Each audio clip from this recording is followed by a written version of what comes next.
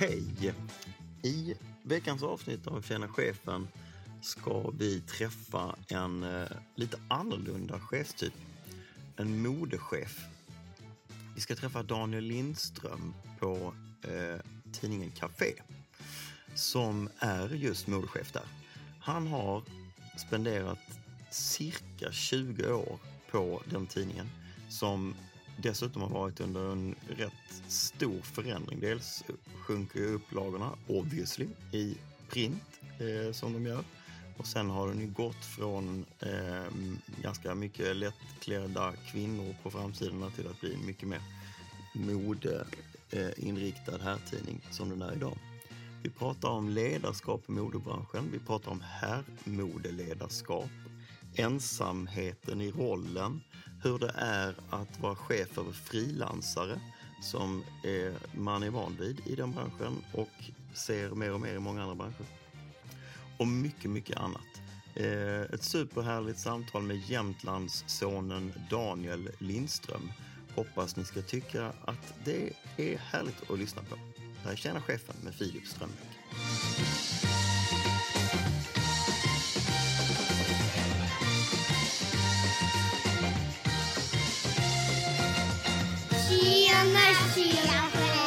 Hej Daniel. Hej. Hur är läget? Ja, men det är bra. Jag tycker att det är härligt med höst. Dels i jobbet för att det är mycket roligt att kolla på herrkläder på hösten i mitt jobb som modechef.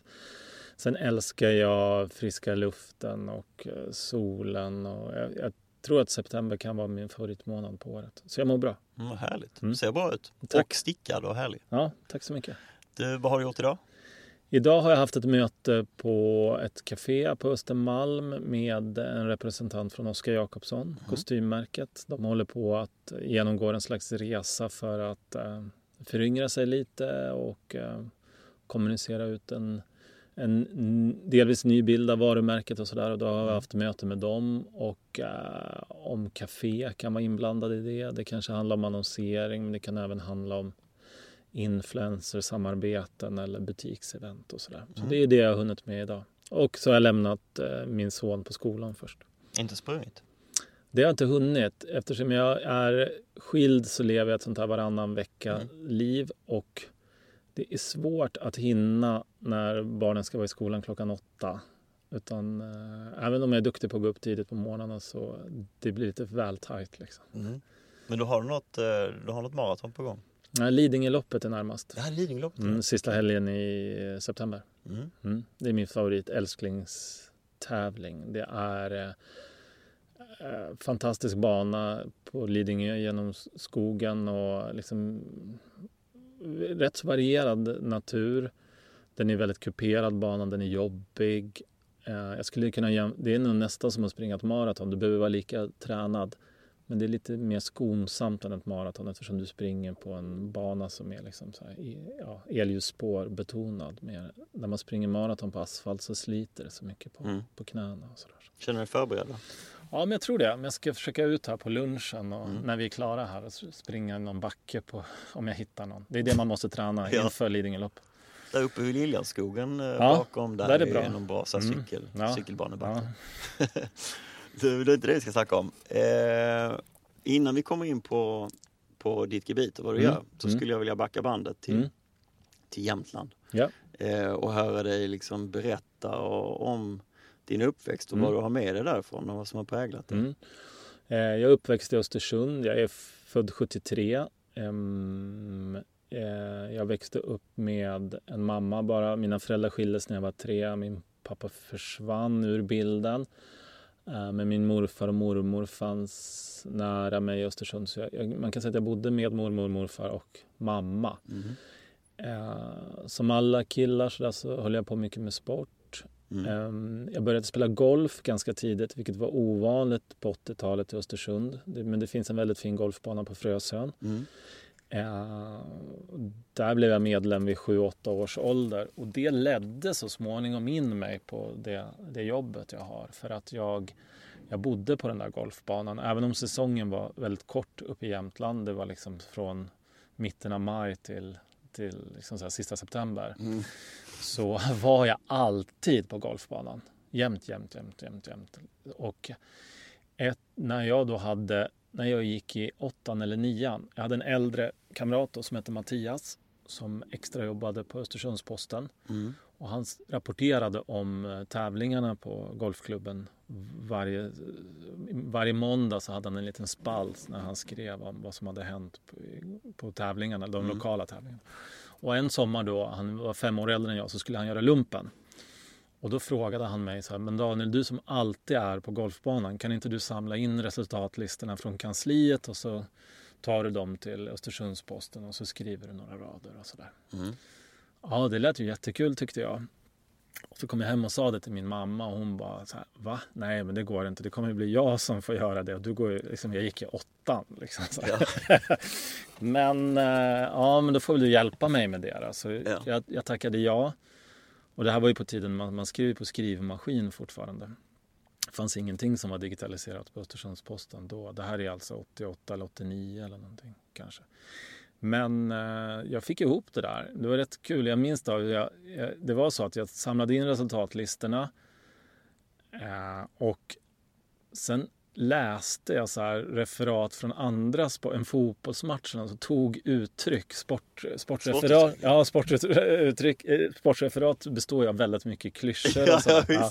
Så då kunde jag kanske då läsa ett referat från en fotbollsmatch förra veckan och så tog jag liksom så här uttryck och ord och så.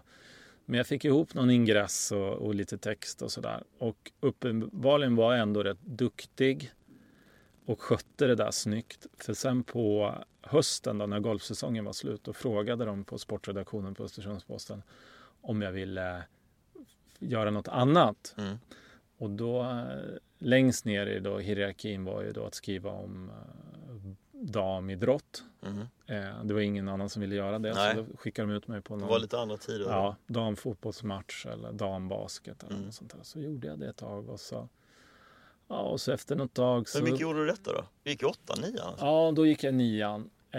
Säger också en del om deras möjligheter att attrahera riktig personal. Ja, men på ett sätt hade jag ju tur eftersom jag växte upp i jag hade ju aldrig gått till Stockholm. Nej. Att få skriva, och Östersunds-Posten var en väldigt ansedd lokaltidning, stor upplaga och i Norrland en av de största tidningarna. Och så.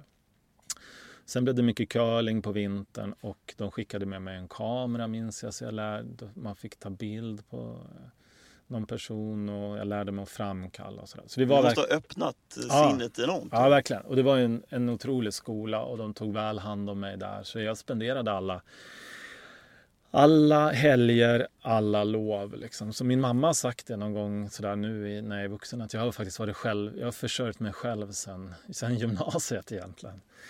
Och det är jag ju stolt över. Sen, hur viktigt var det för dig att du också tjänade pengar på det då? Nej, det var nog inte så viktigt. Jag tyckte bara att det var så otroligt kul allting. Den här känslan av att publiceras någonstans, se sitt namn i tryckt i en tidning. Liksom. Det var det som gav en kickar och du blev lite känd i Östersund och sådär. Sen så bredde jag lite från sporten till populärkultur. Jag älskade musik så jag fick börja gå på lite konserter och recensera skivor. Det var en dröm också att få skivor från skivbolag. Ja, helt otroligt. Och det här då ledde till att när jag gick ut gymnasiet så småningom, då hade jag redan varit redaktör. Valentinsskolan? Nej, ja, var det? Ja. Var det? Ja, hur kan du veta det? Jag bodde i Össen. Jaha. Ja. Jag bodde 1,5 år. Ja, okej. Ja, men där gick jag ut 92 och då hade jag jobbat så mycket så att de erbjöd mig en fast tjänst på måndagen efteråt som liksom jag fick en helt vanlig journalisttjänst på Östersunds-Posten som reporter direkt efter gymnasiet. Och så gjorde jag det i 2 år. Min dröm var att komma till Expressen. Expressen i tidigt 90-tal var långt mycket större än Aftonbladet. Expressen var liksom, det var allt liksom så här kretsade kring Expressen. Och jobbade man på en lokaltidning på den tiden så var det så, i alla fall jag och många av mina kompisar där var så oerhört liksom så här imponerade. Vi läste Expressen varje dag, storögt. Man kunde namnet på alla reportrar, alla fotografer på Expressen. Du visste liksom så här, man läste Steffo Törnqvist var en sån där person som skrev sportkrönikor i Expressen som du bara avgudade liksom. Jag minns ibland när det var större idrottsevenemang uppe i Östersund. Det var O-ringen något år, den stora orienteringstävlingen. Och så skickade de upp då var Aftonbladet där med en journalist som heter Tore S. Börjesson. Han är nog fortfarande, han kan vara nöjesjournalist fortfarande på Aftonbladet. Men det var som att, alltså när jag bara såg honom det var som att se en popstjärna på den tiden. Ja. Alltså jag bara drömde om att bli kvällstidningsjournalist. Det var så mytiskt för mig.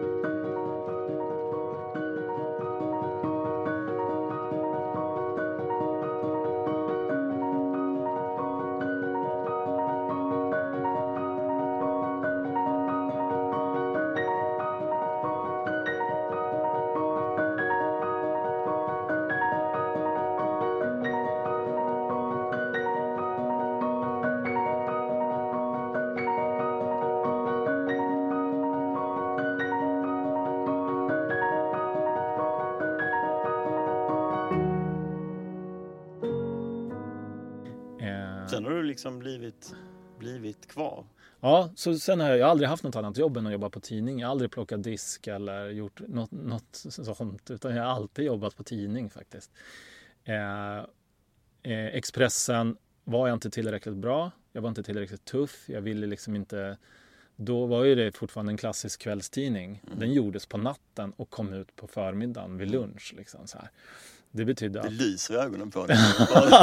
Men det betydde också så att om du kom till jobbet 9-10 på morgonen så fanns det ingen tid du gick hem. Det fanns ingen så här, utan så här, ja, men du kunde ju få ett jobb utlagt på dig av en chef så här, sent på kvällen. Ja. De sket i det, för tidningen skulle ju göras liksom på natten. Ja. Och det fanns en machokultur kring det, att chefer som kom på natten, de slängde allt som hade gjorts på dagen, det slängde de i papperskorgen och så gjorde de om tidningen på natten och så här, för att det skulle vara det allra senaste. Det allra nyaste. Så det var kul, men det var också jättetufft, och jag var uppfostrad att man ringer inte någon person på hemtelefonen efter 9:30 på kvällen. Nej. Så var jag uppfostrad, och på Expressen fick du liksom ringa och väcka folk på natten och ställa så här jobbiga frågor. Det var inte för mig. Men det var ju den sommaren, det var fotbolls-VM, alltså det var så mycket saker som hände, och att få vara där, det var en fantastisk skola. Och sen blev det så småningom via gamla Östersunds kontakter så blev det så småningom ett förlag som då hette Hachette och som gav ut tidningen L och Café. Och där blev jag anställd 97, det är otroligt länge sedan. För att tidningen Café fanns då, men 97 hade man bestämt sig för att göra en till edition av Café, en tidning som heter Café Sport. Ja. Och där blev jag anställd som redaktör. Och sen har jag varit liksom kvar i tidningen Café. Ja. Så är det. Men då om man tittar tillbaka på kafétiden och försöker hitta någon form av brytpunkt, och du kände att du vill bli liksom ta ett större ansvar och utöva påverkan på ett annat sätt än att skriva dina egna grejer. När och hur kom du på liksom det? Eller var det någon annan som kom på det åt dig? Det sköttes det blev automatiskt. Man kan säga så, när jag började på Café då, de här sista åren på 90-talet, då bevakade man mode på ett mer så styrmoderligt sätt. Man hade mode i tidningen för att man visste att det fanns annonsörer där ute som ville annonsera en tidning som hade modebilder. För annars var det liksom, det var ju omslagsbilden, det som bara slår mig, jag kommer ihåg Petra, vad heter hon? Fröken Sverige i en Sverige-bikini. Det är liksom Café på den tiden. Ja, så var det. Alla omslag såldes med... Alltså, det var och en krig och bilar och klockor var det väl ändå lite traditionella manliga ämnen. Man kan säga så att mode hade... Man trodde att intresset för mode inte var så stort. Och därför behandlade man den på ett sätt som att vi har i tidningen, men för annonsörernas skull. Liksom. Sen gick det ganska snabbt tycker jag efter, runt någonstans på millennieskiftet när vi liksom, även det började dyka upp nya svenska varumärken. Liksom så här, Acne, Y-Red, Hope, allt det där liksom så här, kom under ungefär samtidigt som jag blev modechef. Så jag liksom fick följa den resan, och då märkte du också att här finns ju ett intresse liksom bland killar, och det började komma groomingprodukter för män. Det hade inte funnits tidigare liksom och sådär. Så sen så har det bara liksom så här rullat på. Men det är ju, när jag tittar liksom så här bakåt, så är det ju, det har ju hänt otroligt mycket. Och jag brukar ibland, det har jag sagt mer än en gång, men det har,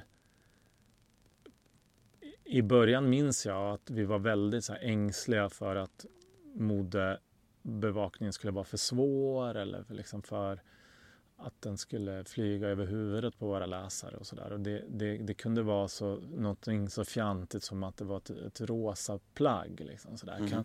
Kan killar verkligen... Vi kunde ha ett möte om en rosa skjorta. Det kommer upp en bild på en rosa skjorta. Då kunde vi ha ett möte. Liksom, och ska vi publicera den här bilden? Är inte det här för... Liksom, så här, det här är väl för mycket? Klarar våra läsare det här? Liksom? Och det låter ju helt...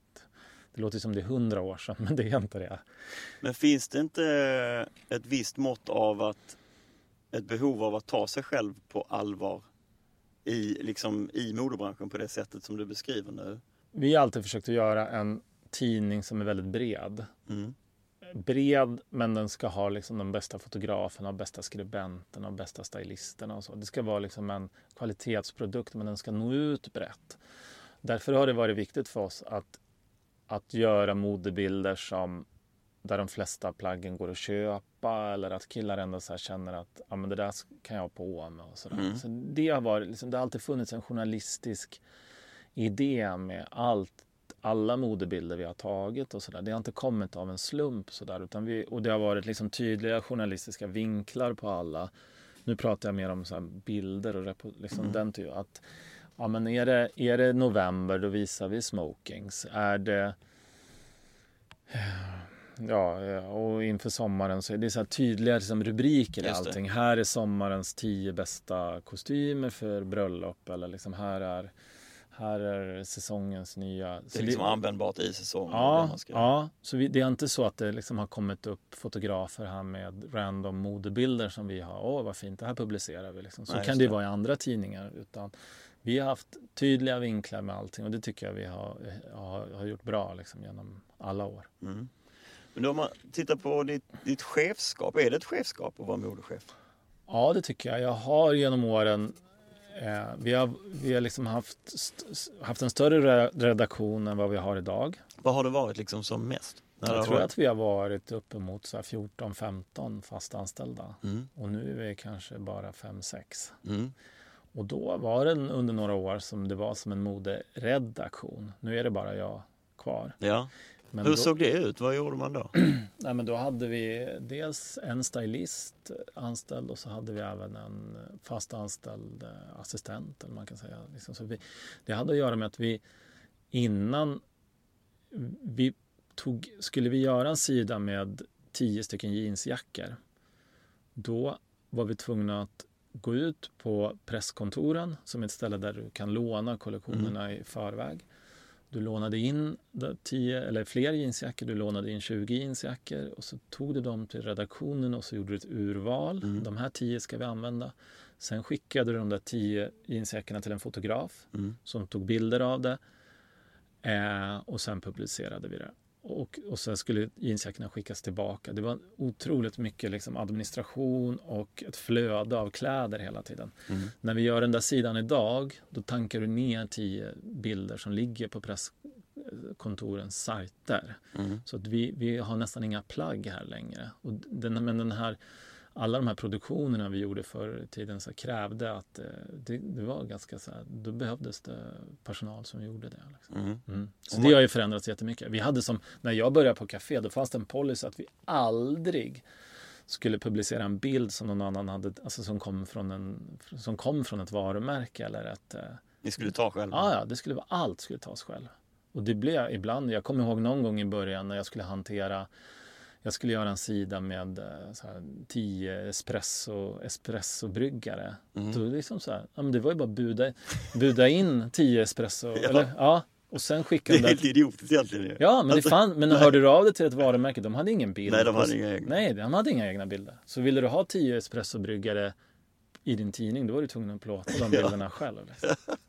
För att svara på din fråga, så har ju då mitt chefskap inte inneburit så mycket cheferi liksom här inne på tidningen, att jag har suttit i löneförhandlingar eller liksom rekryteringar och sådär. Nej. Utan det är ju mer att jag har haft ett slags mandat att hela tiden bestämma hur vår modebevakning ska se ut och sådär. Ja. Och det tycker jag har på något sätt legat över chefredaktören, för under de åren jag har jobbat så har jag haft egentligen sista ordet alltid när det gäller liksom. Så jag tycker att jag har varit chef över hur cafés inriktning när det gäller mode liksom. Ja. Och tror jag har på, utan att skryta för mycket, så tror jag det har, liksom så här, har hjälpt många killar i Sverige, och vi har påverkat och vi har varit viktiga för branschen. Men ständig dragkamp antar jag mellan viljan hos anställda och folk att liksom uttrycka sig och det kommersiella. Ja, så har det alltid varit. Det har varit liksom en balansgång, men som jag tycker att vi har klarat fint. Sen var det ju klart att under några år när vi sålde som mest tidningar, och det gjorde vi när det var lättklädda tjejer på omslaget. Det liksom går inte att jämföra. De upplagorna var, hur mycket större var det på den tiden? Ja, de var 10 gånger så stora. Ja. I lösnummerförsäljningen alltså. Vi kunde sälja liksom 40-50 000 lösnummer, liksom 35, och idag kanske siffran är 4-5 000 lösnummer. Så stor skillnad är det liksom. Under de åren så är det klart att jag då som var mode, jag stod alltid bakom liksom vad vi hade på omslaget, för jag förstod de liksom så här krafterna där ute. Men det kunde ju vara när du blev väl kommersiell på omslaget med vissa kvinnliga personligheter, och det blev ännu mer avklätt och i vissa fall kanske helt naket och sådär som det var några gånger. Då är det klart att som modechef då, för den världen tyckte ju inte om det där. Nej. För det levde en tid med Big Brother och allt, dokusåporna började komma på tv, och Café omfamnade det där. Och det fanns en tävling och konkurrens med en tidning som heter Slits, som inte finns längre. Men det var ett krig liksom ute som vi utkämpade liksom i hyllorna. Och det var de vi liksom så här slogs mot och sådär. Så det var en upptrappning av lättkläddhet kan man säga på omslagen. Och då är det klart att är du en modechef då, det är ju kanske inte det du önskar. För det blir liksom, du går på möten då med dina modesidor och du ska träffa varumärken. Och då var det så i alla fall att det var rätt många då som kanske så fnyste och det där tyckte man inte var, det där är inte helt okej liksom. Och gå så där långt med lättklädda tjejer och sådär. Så under de åren så fanns det väl liksom, det fanns ju stunder jag tyckte att det var någon månad man inte hade med sig tidningen på ett möte kanske. Och sådär. Ja just det, skämdes lite av det. Hur mår modebranschen generellt sett? Ja, jag skulle säga att vissa mår väldigt bra, men jag ser flera tecken. Jag ser ju att det har nyss varit Stockholms modevecka, Fashion Week här i Stockholm. Det har aldrig varit så svagt schema på pappret. Det var flera som gjorde bra visningar, men när du tittade på schemat inför så saknade du väldigt många varumärken. Tråkigt. Och jag tror att det handlar om att det är tufft i branschen, och precis som för oss i media så vet man inte riktigt så här hur man, på samma sätt som inte vi riktigt vet hur vi ska nå våra läsare, så vet inte varumärkena riktigt hur de ska marknadsföra sig. Och jag tror att om du är ett medelstort, liksom, några varumärken som inte var med på modeveckan, Hope och Y-Red och Dagmar till exempel. Jag tror att det som tidigare så gjorde du kollektioner som kom ut på höst och våren. That's it. Och så hade du en butik och så sålde du. Nu måste du lägga som varumärke så mycket kraft på e-handeln. Det måste se bra ut. Det måste plåtas jättesnyggt. Det räcker liksom inte med att lägga upp några tröjor liksom på en halvdan sajt, utan det måste vara så här plåtat snyggt. Det måste vara bilder som är högupplösta. Allt måste funka tekniskt med transaktionerna och sådär. Det kostar jättemycket pengar. De behöver marknadsföra sig i sociala kanaler och sådär. Och då, när man då ställer det mot kostnaden för att göra en visning i Stockholm, så tror jag då tar man bort det. Och visningen i sig är ju att gå med kläder på en catwalk är ju ett ganska omodernt format. Det är liksom, har man gjort sedan 50-talet. Och jag tror att de här varumärkena de försöker hitta nya sätt att driva in kunder till sin butik. Men är det inte många nya varumärken som gör visningar där man liksom visar grejer som är in season, som är saker som man kan smälla ut direkt? Jo.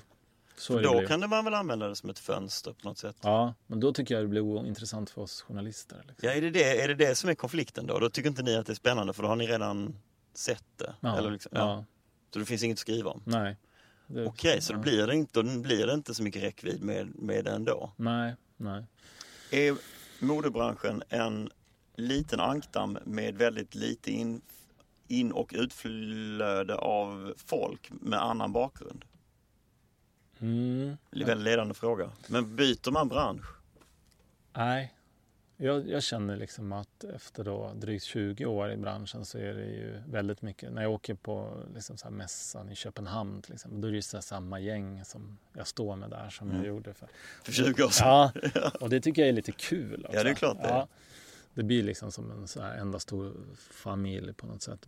Men jag tycker också att det finns nytt blod och det kommer ju in ny energi och det är liksom så här poppar upp liksom nya varumärken från andra håll än vad man har väntat sig. Det var ju nu skäms jag för jag kan inte namnet på henne, men det var en visning här på Stockholms modevecka som blev väldigt omtalad. En kvinnlig stylist som jobbar mycket med artister, Seina Bosei.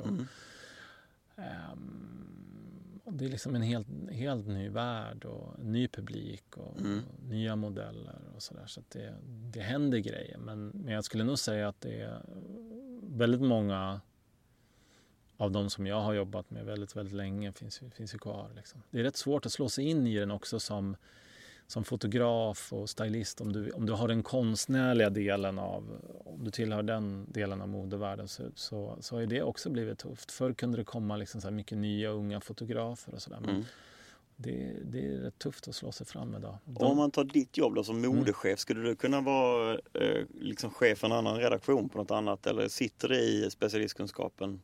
Ja, men det skulle jag nog kunna vara, för att jag har ändå hållit på med tidningsproduktion så länge. Jag kan se liksom, tycker jag väldigt snabbt om en bild är bra eller om en rubrik är bra. Eller jag skulle kunna absolut vara chef för en tidning, tror jag. I alla fall i livsstilssegmentet, utan att den innehöll mode. Men jag skulle ju inte kunna skriva politiska kommentarer i DN. Det klarar jag inte. Men jag skulle kunna vara chef för en inredningstidning till exempel. Ja.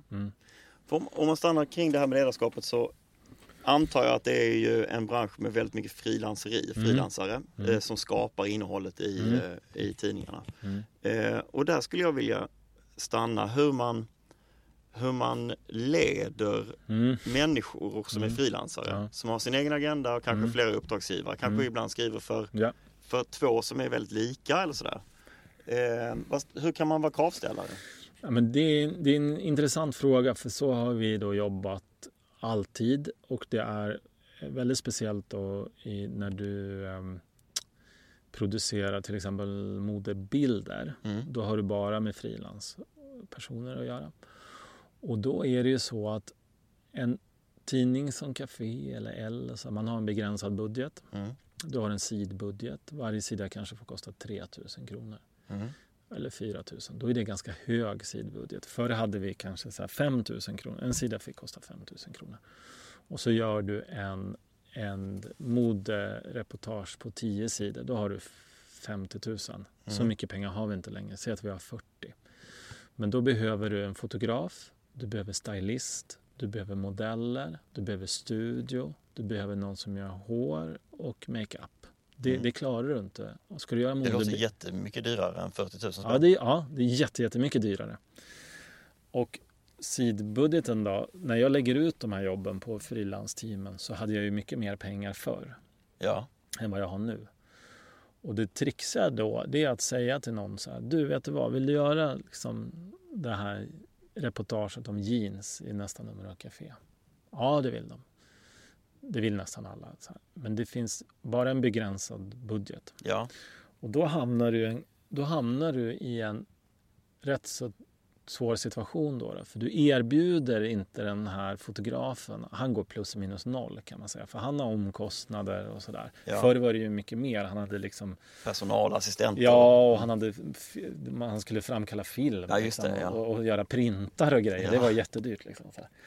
Och då sa fotografen så här: okej, jag gör det där. Men då vill jag ha liksom så här, då vill jag ha frihet över bilderna. Så det var väldigt svårt för mig som uppdragsgivare att säga så här: du får så här lite pengar, men du ska göra exakt som jag säger. Det var hopplöst liksom. För det är ju en sak om du gör reklam. Om jag ska sälja yoghurt eller någonting, då får den fotografen mycket mer betalt. Och du ska ta en bild på den här yoghurtburken och han tar en bild på yoghurtburken. Det kan vara ganska tydlig i din space. Liksom. Ja, visst. Men när det kommer till mode så var det alltid en konflikt då mellan att vi betalar inte så bra och så samtidigt skulle du styra hur den här fotografen tog sina bilder. Och det kunde vara väldigt besvärligt. För då åkte jag ofta på fotograferingen och så kunde man stå där och så kunde du se att en bild, det här blir inte så bra, det här blir inte café, det här blir liksom för erotiskt eller det här är för lite, vi vill ha mer den där rocken, jag vill ha mer den där rocken på bild. Och då kunde fotografen säga så här, men jag står inte här och gör reklam. Liksom, det här är liksom, för dem så innebär redaktionellt en slags frihet. Liksom. Ja. Så det var svårt.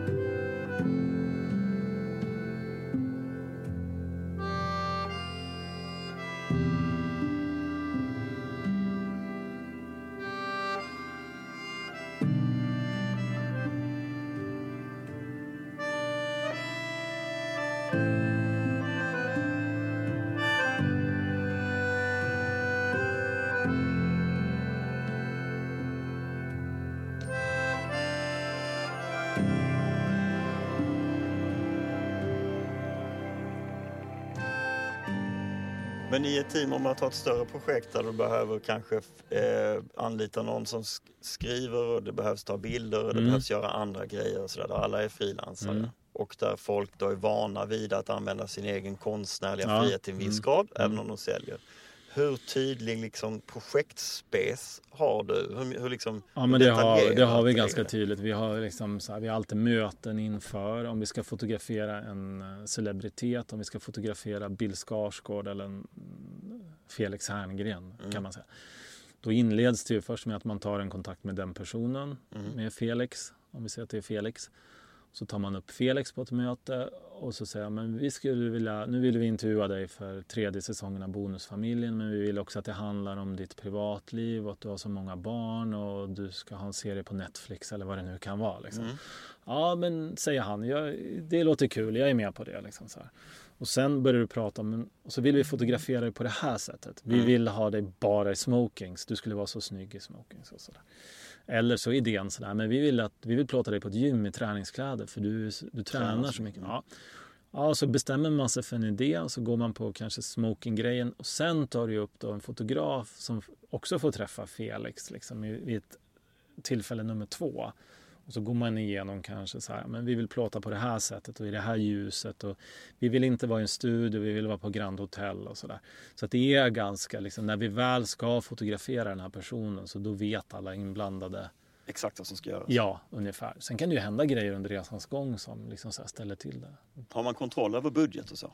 På ett annat sätt än vad man har haft tidigare? Ja. Förut var det bara så här, men då kunde en fotograf säga, jag skulle vilja att det regnar på den här bilden.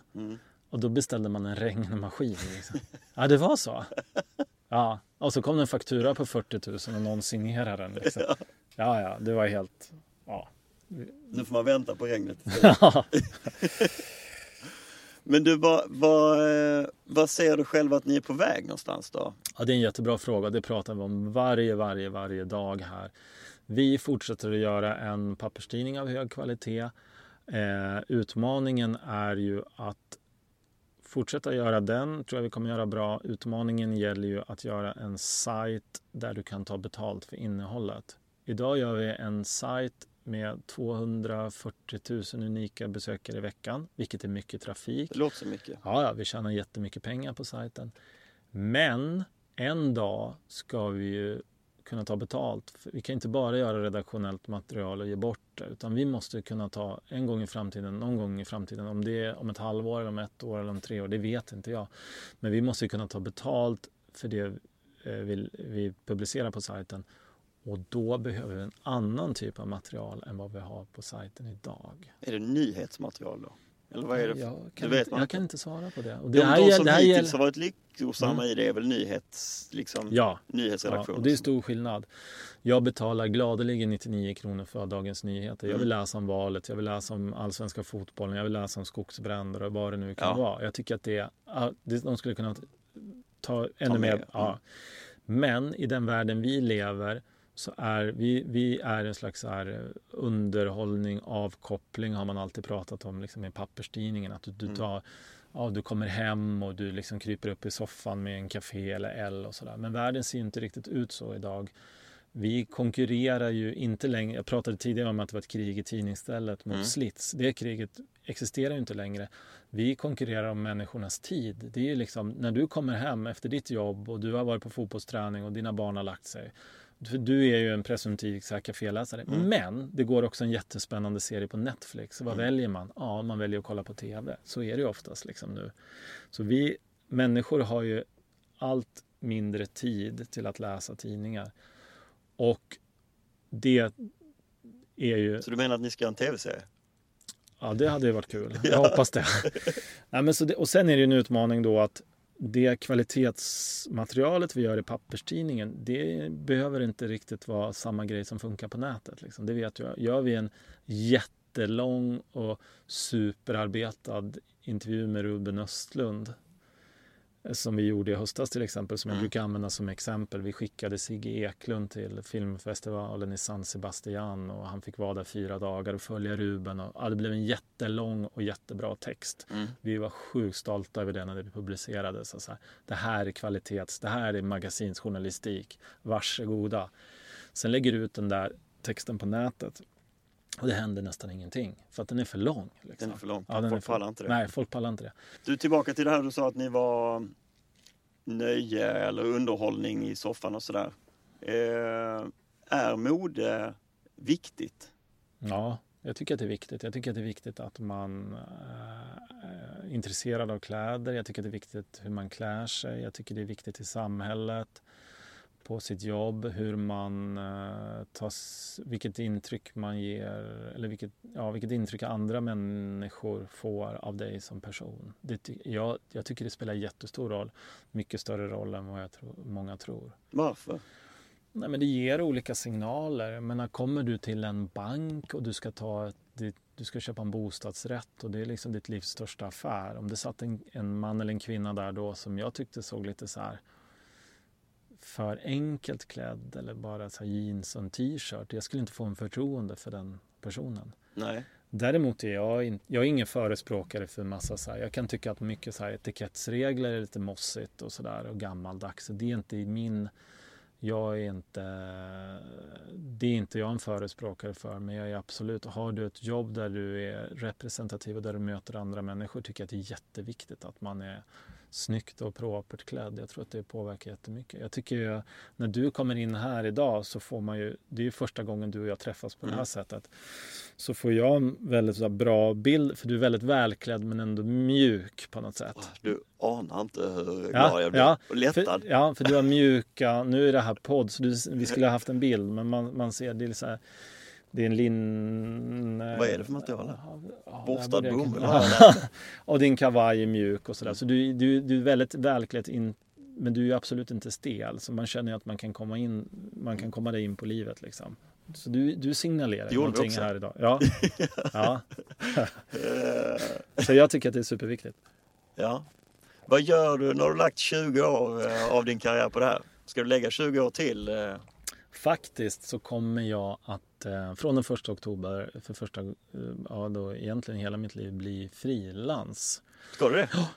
Men jag ska fortsätta vara moderedaktör, chef på café och vara ansvarig för vårt innehåll i papperstidningen och på sajten. Men jag ska ge mig ut i frilanslivet, det här vi har pratat om. Och försöka hitta andra grejer att göra. Jag hoppas på något samarbete. Nu gör jag lite reklam för mig själv här. Ja, det passar på. Det hade varit kul att liksom så här jobba djupare med något varumärke. Ja. Så här, kanske påverka, vara med och redigera kollektioner. Jag tycker jag är duktig på att om jag kommer in i ett showroom så ser jag rätt snabbt vilka plagg som är bra och vilka som är mindre bra. Jag är jätteintresserad av funktionskläder. Jag springer mycket, jag älskar att vara liksom i naturen, åka skidor, hike. Liksom så här. Jag är bara så här helt... Jag älskar så här Fjällräven, Haglöfs, Peak Performance, den världen. Det tror jag har med åldern att göra också. Att man blir lite så här, man vill ut i naturen när man är 45. Och Jämtland kanske. Ja. Ja. Så det hade varit jättekul att jobba lite där. Så vi får se. Du ska inte gå och bli chef då? Mer ta dig an mer personal? Och mer Nej, jag tror inte det. Kanske om något år, jag vet inte. Men jag vill testa på det här livet lite grann. Att vara frilans. Sen får vi se. Jag har 3 barn att försörja och en höga lån och så. Spännande balans. Självförverkligande och verklighet liksom. Jag tror att det löser sig. Annars får jag jobba på någon restaurang. Ja, då är det kanske då du börjar diska. Ja. Eftersom du inte har gjort. Ja. Jag vet att jag alltid kan få jobba på Taverna Brillo här på Stockholm. För där är jag stamgäst. Så den ligger så nära vår redaktion. Ja. Daniel, tiden har runnit ut. Det var intressant och kul att höra dig berätta om den här vardagen. Lycka till med frilanseriet. Ja, tack så mycket. Tack.